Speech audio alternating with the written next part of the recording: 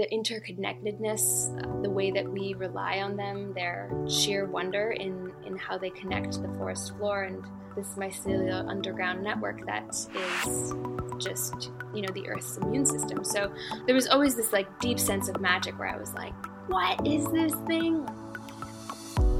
Hello, yogis, and thank you for tuning in to another episode of Dharma Talk. I'm your host, Henry Winslow, and this is episode number 67. This week I have a different kind of episode for you. My guest is not a yoga teacher. However, she has used yoga to move through a difficult period in her life and, on the other side, come into a deeper understanding of her true purpose, her calling, her dharma. And that is to inspire and educate on how to use plants, fungi, and food as medicine. These are other forms of exploration of the body and mind, and I'm excited to share with you her level of expertise very soon. But before we talk more about this episode, first I want to make a shout out to my friend Joshua Judd for making a donation to support Dharma Talk. Thank you, Joshua. I really appreciate it. Every donation really touches me and makes a big difference. If any other listener would like to make a donation to help support this project, you're always able to do that through the website, henrywins.com/dharmatalk or dharmatalk.show. There's a little PayPal button there, and you can make a donation to support the show. Now, about this week's programming. My guest this week is Tanya Papanikolov, and she is a bona fide expert in mushrooms. There's so much to know here, more than most people are even aware that you can learn about. And this conversation will most likely be mind-blowing for a lot of you if you haven't dug into this topic on your own. We talk about, first, her background, walking into the unknown, and how yoga helped her move through a pivotal transition period in her life. And then we get into the mushrooms, talk about mushroom consciousness, mycoremediation, and how fungi can heal not only our planet, but also our human bodies. We get into mycophobia and sorting out rational caution from unconscious social conditioning when it comes to the fear of fungi, which is very real. Also, we broach the topic of psychedelic mushrooms, microdosing, and the potential of psilocybin for therapeutic use. And finally, Tanya shares the new product that she has created for you to absorb the balanced benefits of medicinal mushrooms conveniently and efficiently. So all that is coming up very soon. Please just stay tuned through these announcements, and we'll dive into my interview with Tanya Papanikolov. Hey yogis, this is what's coming up on my teaching calendar. I hope that you can join me for some of these events. This Saturday at 3 Jewels in New York, I'm giving a workshop called Purification Practice, Mantra, Pranayama, and Kriya for Clarity. This is a non-asana workshop, and it's accessible to all levels, anyone interested in going deeper into the subtler practices of yoga. Also, this week is your last chance to sign up for the JMY Advanced Teacher Training happening at Lighthouse Yoga School over July and August. It starts on Monday, so if you want to get in, it's not too late. You can apply. Please use Henry Wins on your application to get $100 off the tuition. Apart from that, I have some Rocket Yoga events coming up at Pure Yoga West in August and October, and then later in the year, I'm heading to Austin and Dallas, Texas, and later Mexico for some weekend immersions. So please get all the details for these events at henrywins.com/events and sign up. What's your purpose? What's your vision? What mark will you leave on this planet long after you're gone? I'm Henry Winslow, and you're listening to Dharma Talk, the only podcast where I interview inspirational yogis on how they're changing the world in their own unique ways. Whether you're still searching for your purpose or already walking the path, I hope these stories get you excited to live your Dharma. Hello, Dharma Talk community, and welcome back to another episode. Today I have my new friend Tanya Papanikolov on the line. Tanya is the founder of Rainbow, that's Rainbow with no W, a medicinal mushroom brand and product line that just launched. She is a holistic nutritionist and the creative force behind The Well Woman, where she inspires and educates on plants, fungi, and food as medicine. Tanya, I'm excited about this conversation. I'm excited about your new brand and everything that you have to share. So, how are you today? Thank you so much, Henry. I just got really excited because you pronounced so many things correctly, like my last name and fungi. And thank you for the beautiful introduction. I'm really excited to be here too. Wow, I feel flattered that my pronunciation was approved. Well, let's roll with this positive momentum. The Yeah. first question that I'd like to ask you, I ask all of my guests, is this: what does the word Dharma mean to you, and what is your Dharma as you understand it today? So, Dharma, the word Dharma, and the meaning and kind of feelings that that invoke for me, as it's been something that has kind of been something I've worked towards and spent a lot of my 20s trying to figure out what that meant to me. But for me, it's really just about my calling and, or one's calling and one's gift, and kind of just that unique um, fingerprint, soul print that a person has, that can really light up the world and light up your life and provide such a deep sense of meaning. So, yeah, I guess for me, Dharma is really just about uh, that vocation and that calling and that deep meaning of a soul's journey of, what we're doing here. And my understanding of my own Dharma is, I guess, really simply just that I've always known that I'm here to help people, and that's something that I've always said to my parents. Even I think I was around 4 or 5 years old when I first told them that, and just kind of made like a stark declaration of that to them. And I do remember that moment, and I think children are so tapped in and at such a close, direct source to what's beyond where we came from, and I think that they hold keys to parts of our soul before we get kind of conditioned by life and by society. So yeah, I guess kind of blanket statement is just that I'm really extremely passionate, and I know that my soul's purpose is to help people on our planet, and that kind of happens in a variety of different ways.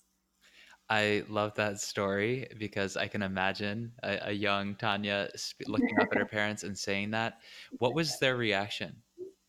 Um, they, I think, I mean, they knew that I really wanted to. I was just like a different kid, and I probably had like my Fisher Price doctor's bag in my hand at the time, and would be like putting band-aids on them or something silly. Like I was pretty animated, and I think they loved it, and they were just like you know interested and intrigued by my early declarations.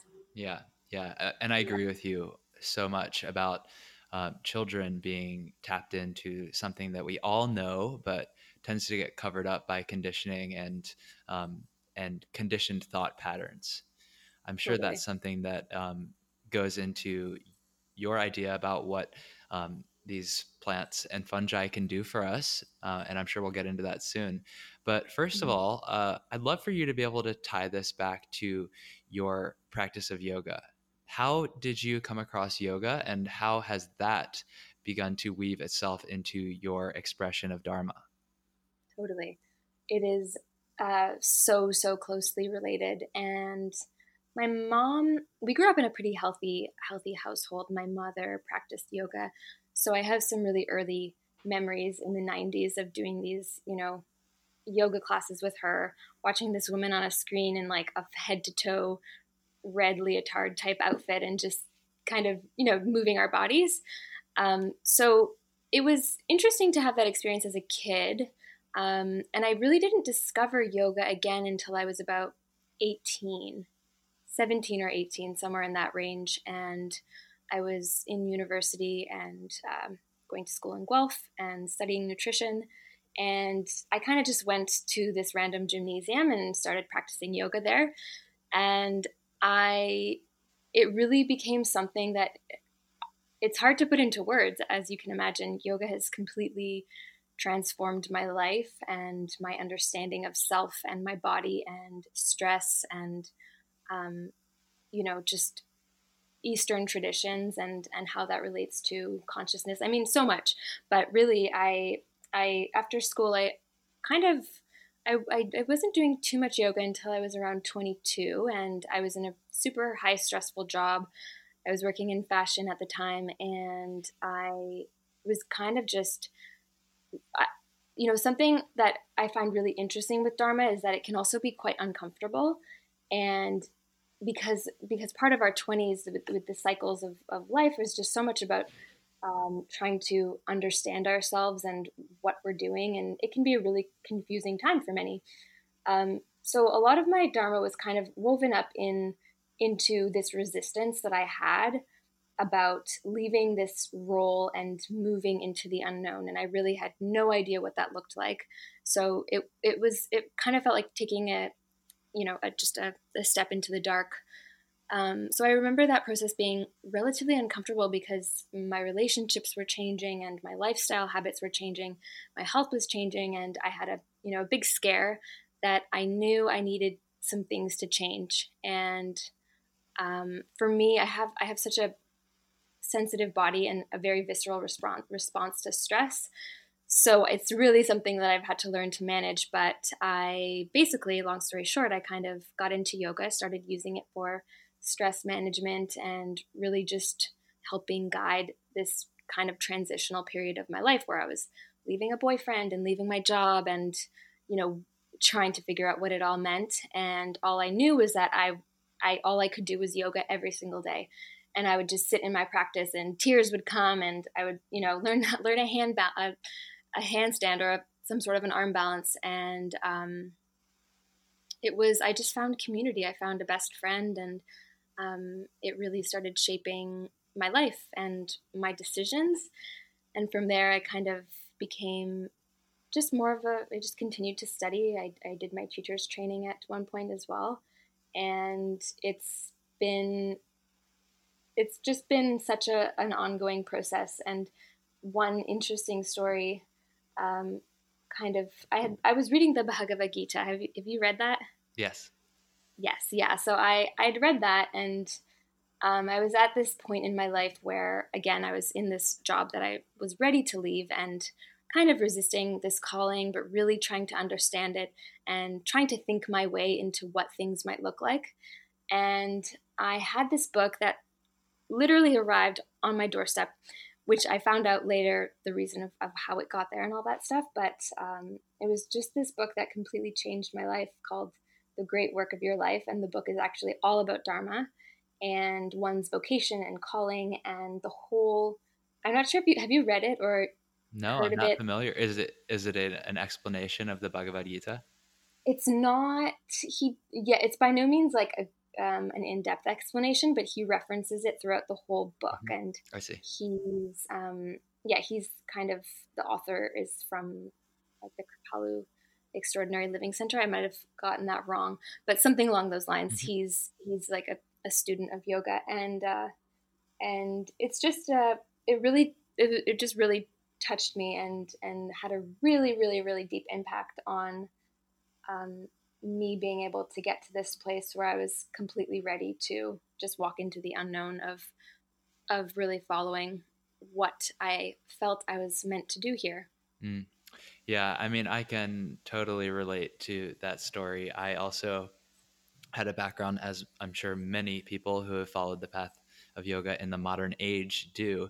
I had a background of going down the path that didn't align with my own personal values, Mm-hmm. but due to conditioning, due to um, basically following the guidelines set by others and impressed upon me, I believe that was the correct path.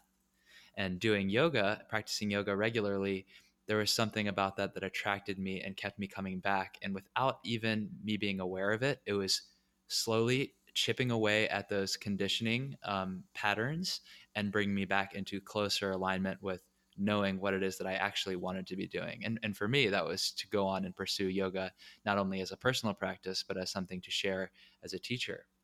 But Mm-hmm. that's very interesting that that you were able to use yoga in the same way, but it guided you not necessarily onto a career path related to yoga, but it was still a useful tool to put you on your true path. Definitely.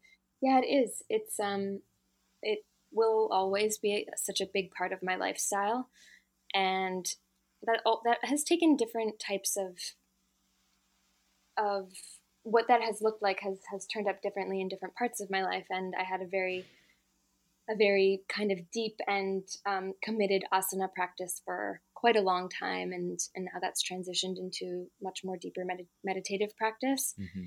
Um, so just kind of letting that ebb and flow as well, because definitely when I got into yoga, it was like meditation, like what's that? I wasn't as connected to that, but I, it's so funny. I can't even imagine one existing without the other, because they're so closely tied, and it has become such a large part of how I do work, just because it's just how you be and your being. Mm-hmm. Um, so yeah, it definitely, yeah, exactly. It didn't take me down the teaching path in that respect, but had What huge does your impact. practice look like? What sort of meditation do you practice? So I've kind of gone back and forth over the last few years with trying out different things. I was trying out transcendental meditation for a little bit last year, and I kind of flow in and out with that at some point in the day. But a few years ago, I discovered Kundalini yoga, and that has been so powerful. Um, just in terms of the way that it can elevate me and people who do it. So I usually have some sort of a morning practice with some of the kriyas that I'm working towards, and I usually try and stick to a practice for 40 days, Mm-hmm. um, and and really just focus on that in terms of committing to something, and um, Absolutely. yeah. Yeah, the Kundalini tradition actually teaches that 40 days is a very sacred, I guess, amount of time, and it's the amount of time that it takes to establish a habit. Hmm. Do Yeah. do you Yeah. have a personal favorite kriya? Right now, I've been working on the magnificent meditation, but there's so many. I mean, I go back to the addiction meditation all of the time. It was funny when I started practicing the addiction meditation. I noticed that I started being on time for everything, if not early, and I would just like be forgetting my phone in different rooms and leave the house without my phone. So it was cool to see it strip away at some of the things that I didn't necessarily think I would. Not that I didn't think I was addicted to certain devices, but it has such a deep permeability into parts of the subconscious, and yeah, that was pretty powerful. How fascinating. I'm not familiar with that meditation, so I'll have to look that up. Yeah, do you ever practice Kundalini? Occasionally, I do. I have a few kriyas that I really like to practice. I love the Ego Eradicator, and I love the Sudarshan Chakra kriya. Mm, beautiful. So tell I me started. how. Oh, go ahead. Oh, I was just gonna say I started implementing the cold showers every morning, Oh yeah, and that was something I resisted for a long time, especially when I first started learning Kundalini. Um, and then I just became so amazed at the way that I felt in the mornings. so sharp. After having a cold, so sharp, so alert. The entire body just feels completely drained of any puffiness, inflammation, like anything. Um, so it's a really beautiful way to start the day, and just kind of like cultivates that power of the mind. For sure. Yeah. That seems like a nice segue to move into a topic that I know is near and dear to your heart, the fungi. So, how did you start to cultivate that interest, and how are you using fungi to continually sharpen your mind? Yeah, so I've been interested in mushrooms for a long time. I started learning about how to forage them about 5 years ago in the Canadian northern forests with some friends who were, superfood enthusiasts. And I just felt like I had so much to learn.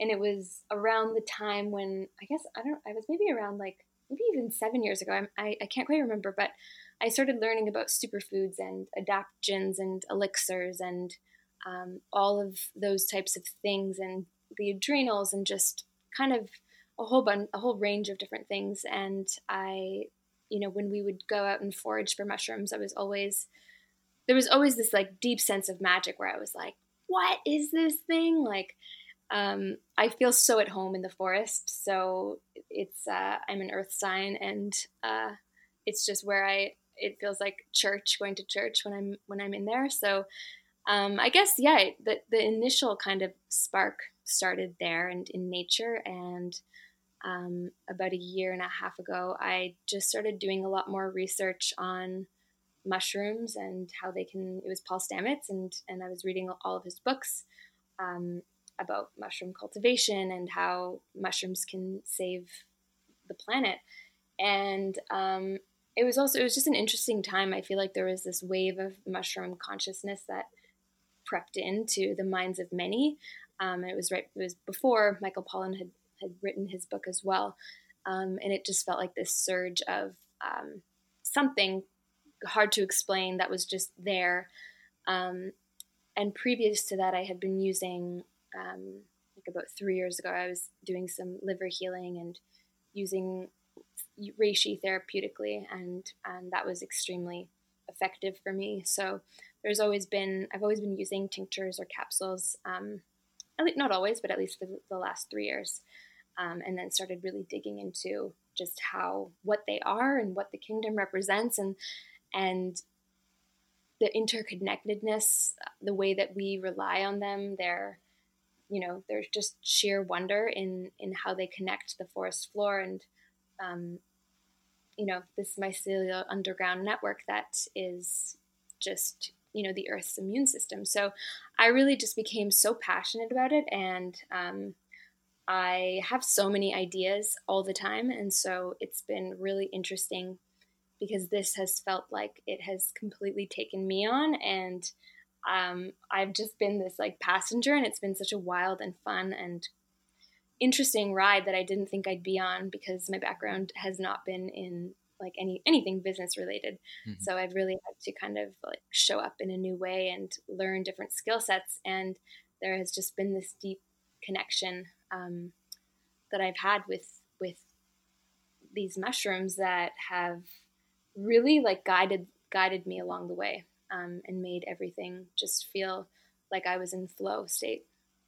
Well, since I have you on here and you are such an expert on the topic, I'm sure there are many listeners who don't have the slightest clue of how important and diverse these mushrooms really are. I feel that, yes, there is like sort of a consciousness around this, and it's becoming a bit more in the zeitgeist to talk about mushrooms. But, some people don't even know that it's like a different kingdom. And right. And mushrooms are more closely related to animals and us than even plants are. Can you give us sort of a 101 on why fungi are so important, and what you mean when you say that mushrooms can save the planet? Definitely, yeah. So, yeah, I love that you said that, because humans are more closely related to mushrooms than we are plants, and we broke off from that genus billions of years ago. But it's the way that our cells are formed and the way that we utilize enzymes to digest our food and different things like that kind of connect us to that kingdom. But there's a lot of really, really amazing stuff happening right now with mycoremediation. And mycoremediation is really using mushrooms to clean up and enhance the soil. And so you can think of mushrooms like these. So there's a lot. There's the mycelial network, which is basically this underground network that connects all of life on the forest floor. And any old growth forest will have a pretty healthy mycelial network. Cities, it's a little bit harder to find that in cities, just because we've obviously changed the land here, but it's basically this wide-spanning network that is used to connect plants, to connect trees, to connect this entire web of life that is existing underneath the forest floor. And it's used for communication and, nutrients to be passed through to different plants. They communicate and, tell each other about predators that are, kilometers away. So that's kind of one side of it. But on the other, they are also cleaning up the environment and cleaning up the soil. So this, if you think about a tree falling in the forest and eventually that kind of rotting and turning back into soil, it's the mycelium and these mushrooms that have the responsibility of turning this death, kind of this dead plant, into nutrition. So they're these, soil decomposers, and we really rely on them for the health of our soils. So it's been kind of said that they're considered to be the Earth's immune system, in that they can take, all types of different waste products and turn it into healthy soil. And there's been some pretty cool studies just about how, mycelium can literally turn like tar and oil spills back into soil. And although it's not, soil that you'd want to plant anything in, it can at least clean it up and change that into something that is, nutritive. Right. And if it serves as Earth's immune system, in a way, you could also say it's serving as the Earth's central nervous system by conducting all of these collaborative communications between the plants. Totally. And it's interesting too that it has a similar effect in the body as well. Meaning whether what? whether it's a medicinal mushroom that has the ability to, lion's mane, for example, has a direct effect on, cognitive function and has the ability to regrow nerve growth factor, whereas other mushrooms are, chaga mushroom is one of the highest antioxidant foods on the planet. And so that has the ability to kind of get into our cells and, work with, from an antioxidant perspective, to combat, DNA damage. It has anti-cancerous properties. So there's so much. They do so much. So not when, but how did you come across the idea to start a new product line that leveraged the power of these mushrooms? So it was last February, and I was, I mean, it really just kind of came to me in a moment where I was listening to a podcast and reading a lot of books. I was reading the book Food of the Gods by Terence McKenna, and it's kind of hard to explain. It really just kind of dawned on me that I wanted to work with this kingdom and help expand mushroom consciousness at this time. And there's so much mycophobia, and a lot of people just don't really know about, the power that these mushrooms have. And so it really kind of came to me in a very fast instant, in the same way that the Well Woman and the idea of really educating people in that, on the perspective of holistic health. It's kind of hard to put into words. It was just this moment where it was very clear, and it was just this invitation. And so I sat with it for about a month before really talking about it with anybody. And I intuitively kind of had this like little ceremony with myself where I kind of brought together the books, like all of these. I had a night to myself, and I had all of these. I had a huge piece of paper, all of these books from all different types of authors that have inspired my journey. Everything from like mushrooms to gut health to you name it. Just, really inspirational figures and authors and my own teachers.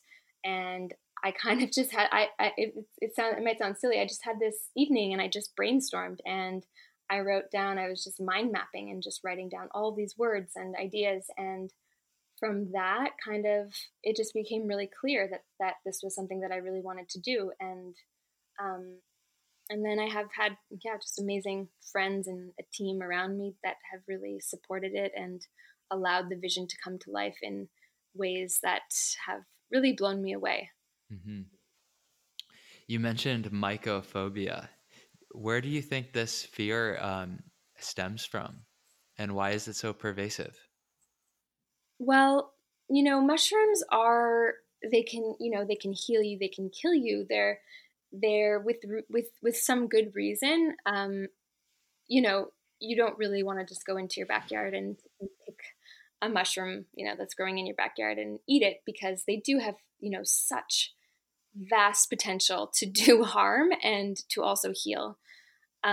So, I think from a media perspective, if you're tuned into like, getting kind of updates on what's happening, I think there was like some crazy story about a Michelin star restaurant in Portugal who unfortunately served um, a wrong mushroom, and it did end up killing somebody. So I think that, and I have conversations with this with people who are like, "Ooh, mushrooms," and I'm like, "Okay, let's kind of break this down. Why do you feel that way?" And they would share that it was kind of like something that their parents told them, like, you never eat mushrooms, you don't do so and so. So I think it's partially this kind of thing that, as if you're a kid exploring in the forest, if you live in nature, there's some kind of conditioning around that they're just not to be touched and eaten. Mm-hmm. So that's one side of it, and then there's also, from a therapeutic side of things in terms of psychedelic mushrooms, those obviously are class 3 and illegal mushrooms in Canada and the US and all over the world, um, and viewed as these kind of bad drugs when um, they're finally coming to a point now where there's a lot more research that's going into it, and a lot of people and organizations are showing their effectiveness in therapeutic settings. And yeah, and Terence McKenna too talks a lot about consciousness and free free will and the ability to explore our own consciousness through mushrooms and entheogens. So I think it's kind of multifaceted in terms of why people fear them. Um, weaving into the psychedelic realm, and also just the fact that mushrooms actually can also do harm in the body. Right. Yeah, it is. It's a complicated answer to a complicated uh, Mm-hmm. social conditioning, I'm sure. Um, I wondered if you would touch on those points because, to the idea of the poisonous lookalikes. I mean, you could say the same thing about berries, right? You don't go and pick random berries out in the woods and eat those because you have the danger of poisoning yourself there too. But then there is something about like even little kids like just being naturally grossed out by something maybe that grows out of the ground, and yet we grow out of the ground. We're products of earth too. So it's a tricky thing, and it's something that I try to wrap my head around too. Is like, why do certain things irrationally scare us or disgust us that are natural? It's so true. Um, and I think so much of it too comes back to our culture and conditioning and parenting and all those different types of things. Um, Even I think we see those differences too in North American culture versus European, and in Europe it just being a little bit more like free reins to fall and scrape yourself. Um, and not be quite as fearful. But again, it's hard to kind of like, it's multifaceted. There's so much that goes into it, Mm-hmm. and we also live in a time where nature is so feared, and we try and control it, um, and think that there's that we have some power over it, without the realization and deep understanding that we're just all in this together, and in it and with it and of it. Mm-hmm. And at the same time, as you alluded to, Michael Pollan came out with the book How to Change Your Mind, and there does seem to be sort of a renaissance happening now around mind manifesting earth medicines. um, Whereas in the 50s and 60s, it was more of like hippie culture, which carried its own baggage and connotations. Now there are all of these studies going on. Johns Hopkins is running these studies, clinical studies, powerfully and traditionally powered with double-blind, placebo-controlled, all of this stuff around Mm-hmm. psilocybin. Yeah, it's a very exciting time, and people are really interested in the potential of mushrooms. Microdosing is such a hot topic now as well, and I have tons of people asking me about that as well. So Yeah. Not that we can officially recommend any illegal activity on this podcast, but is that something that you have experience with, microdosing? I have, yes, And yeah. what has been your experience with that? What sort of effects have you seen personally?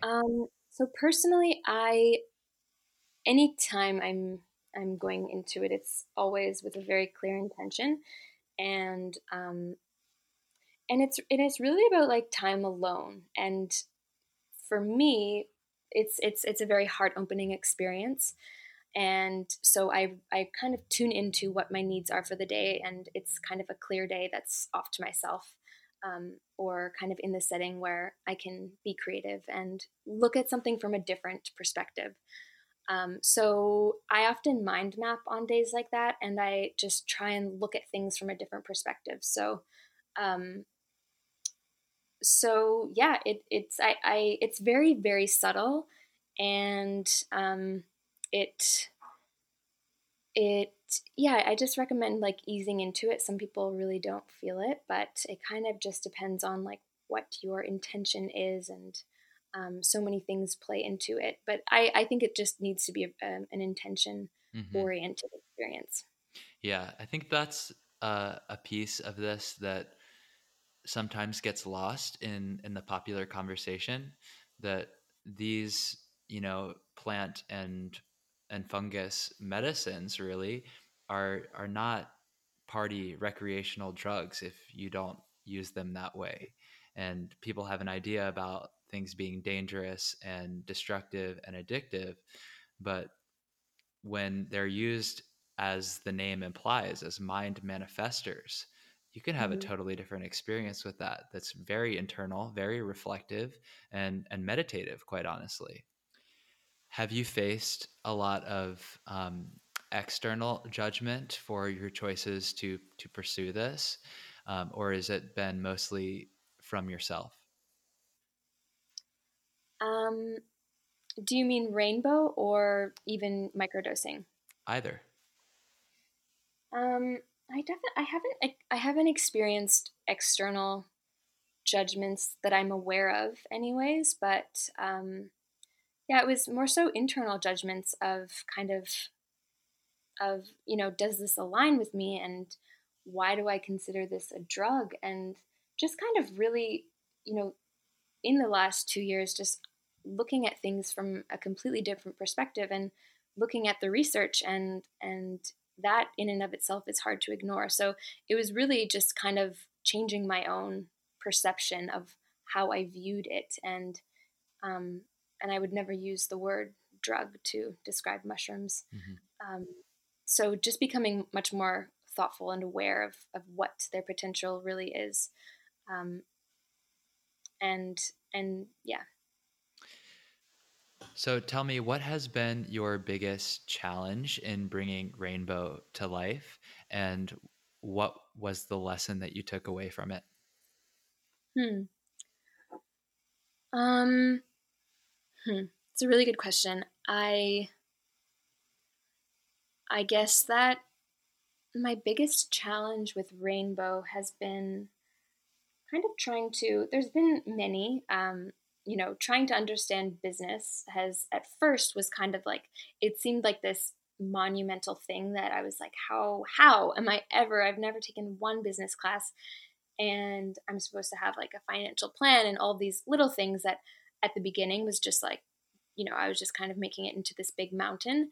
And the more I surrounded myself with the right people, and, got the right assistance in doing that, it obviously just became something that was a lot easier. And again, less of something that was a huge challenge, and just more of something that I grew to understand and have an understanding of, but also just kind of have people that are good at that to help me with it. So I would say some parts of business, like even managing some form of a supply chain, has been very new. So there's been so many new things that I've had to learn, and that's been pretty cool in hindsight. Um, and I would say the other element has just been finding balance, because I am just the nature of me when I am passionate about something is that I really go full force into it, and I have to learn about boundaries, and it's something that I have to continue to work towards. And I have two businesses or passions that I now have, which is the Well Woman, which has become this extension of me, and now Rainbow as well. So there's been this kind of feeling of being on this seesaw of trying to find some, form of balance between that. And then as of late has also been really, I have such a fine-tuned relationship with my body that stress is something that I contemplate all the time, and longevity is something that I'm so passionate about, and I really believe that we can live into our hundreds, and that if we just go a little bit slower with life, that it can just be extended by years and years, along with diet and a whole bunch of other lifestyle factors. But yeah, I mean, it's just so easy when I'm alone in nature. It's like, if I'm out of the city and I'm working and I'm able to do that there, it's just a completely different energy. But my being in the city really is, it just gets me into this energetic state. So I have had to be so conscious of myself, and of what I believe time to be, and how I make time, and just being so intentional with everything. So I've definitely had moments in the past 2 weeks where I've just felt like, there's not enough. I'm so aware of like the story that is so easy to fall into. So it won't last too long, but it feels like a very transitional period. And launching something and bringing it into the world that you've been working on for a year without really sharing too much with too many people has been a really, really interesting experience, and that has brought up a lot for me to kind of work through and process, and have kind of like my circle of care to do that with. For sure. Yeah, I feel that we all have probably by now a pretty good understanding of what Rainbow represents, because it's an extension of your philosophy and your journey of growth and understanding. But what is the product itself, and what was your goal for that? What do you hope that people will experience from using the product? So the product itself is one product right now, and it's called 1111. And I really wanted, when I'm in the kitchen in the morning and making a morning elixir, I was putting so many different mushrooms into it, and mushrooms have a really, really incredible property of working like in synergy with one another. So I basically just wanted to create a tincture, a product that was potent and bioavailable, and that combined all of the mushrooms that I wanted to work with. So I think of it as a multivitamin, but a multi-shroom. So there's 11 mushrooms in this tincture, and they're dual extracted. So that means that they're extracted via hot water and also extracted via alcohol. And a tincture is for anyone that doesn't know what it is, it's a pretty classical um, form of an herbal medicine in herbal medicine. And there's, it's a 70% spring water, 30% alcohol, and there are various nutritional compounds, some that can only be extracted via the water aspect, and some that can only be extracted via alcohol. So I wanted to combine the two of them. And how do people use it? You could use it directly under your tongue sublingually. I have it every single morning in a matcha or in some sort of a beverage or elixir that I'm making.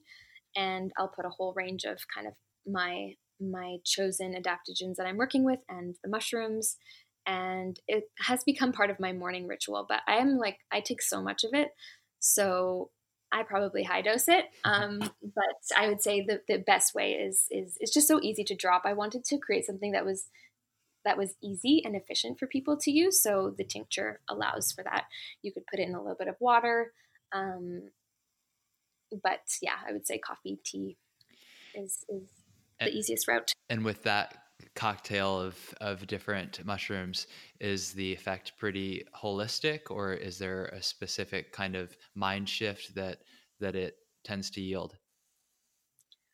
I would say that my own experience of it um, has been well, my own experience has actually been more of a cognitive shift more than anything. And I ran a pilot study, and now that it's actually out in the world and people are taking it, the most of the feedback I get is that it feels extremely energizing and that they can feel it kind of like instantly. And mushrooms are different in that, it's not caffeine. So you really do have to work with mushrooms and adaptogens over a long period of time. Like every day for say 7 days, 40 days. Ideally, you're up to that 40-day range, because that's the kind of the way that adaptogens work in supporting the body over a long period of time. Just like Kriyas. Just like Kriyas, exactly. How do our listeners pick up a bottle? You can pick up a bottle right now just on the website, rainbow.com, rainbow with the W. And in the future, I'm definitely in the works of getting some great stockists in New York and different parts of the US, as well as in Canada. So that's coming. We just had our pre-sale, and everything is starting to ship next week. So it is all happening. You can check us out on the website. That would be the best way. Awesome. Congratulations on that, on the launch. Thank you. Thanks. Are you willing to do a discount for the Dharma Talk listeners if they purchase on your website? I would absolutely love that. And I was going to ask you the same thing. So please do feel free to use the code Dharma and receive 15% off your first order. Amazing. You heard it here first. Go to the Rainbow website and enter Dharma for 15% off your first purchase of the 11, the formulation from Rainbow. Awesome. I'm going to Thank be you, sending Tanya. you some in New York for you to Oh, try out. And thank you. Oh, I'm so excited. I can't wait to get it to you. All right. I think now is the perfect time to move into the final section of the interview. I call this the Prana Round. I'm going to ask you 6 rapid fire questions. Okay? Woo! Okay, I'm excited. All right. Answer in minimum 1 word, maximum 1 sentence. First question, in 1 word, why do you practice yoga? Harmony. What is your favorite yoga pose and why?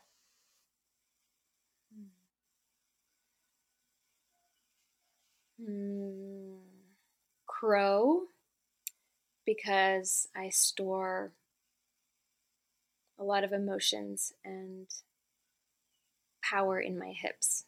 I'm going to add in an extra Prana Round question. What is your favorite mushroom and why? Ooh! Favorite mushroom, reishi, because she's the queen of the medicinal mushroom kingdom. The queen. What is the single best cue or piece of advice that you've ever received from a teacher? And it doesn't need to be a yoga teacher.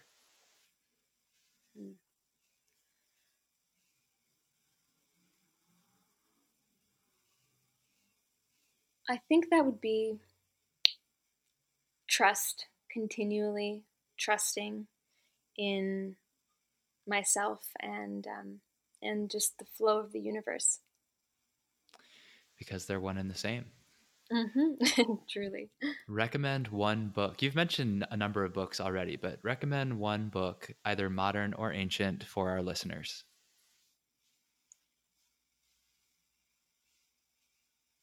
I think it would have to be, I'm sitting right beside me. I think it would have to be The Great Work of Your Life and the Bhagavad Gita. Who wrote the Great Work of Your Life? Stephen Covey. Okay. Thank you. Is yoga for everyone? Yes. Are mushrooms for everyone? Yes. Okay, last question. How can our audience get in touch with you, and how can we support you in your Dharma?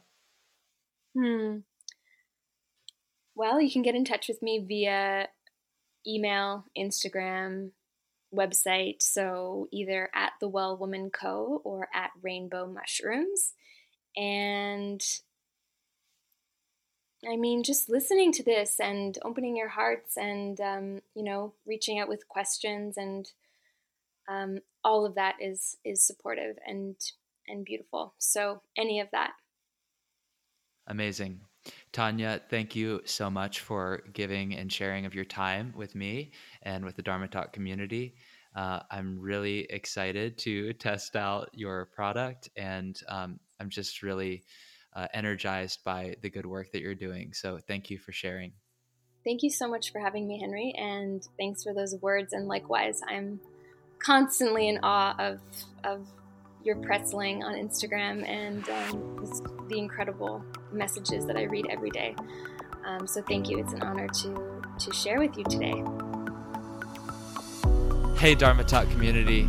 If you enjoyed this podcast and you haven't done so already, please hit the subscribe button right now.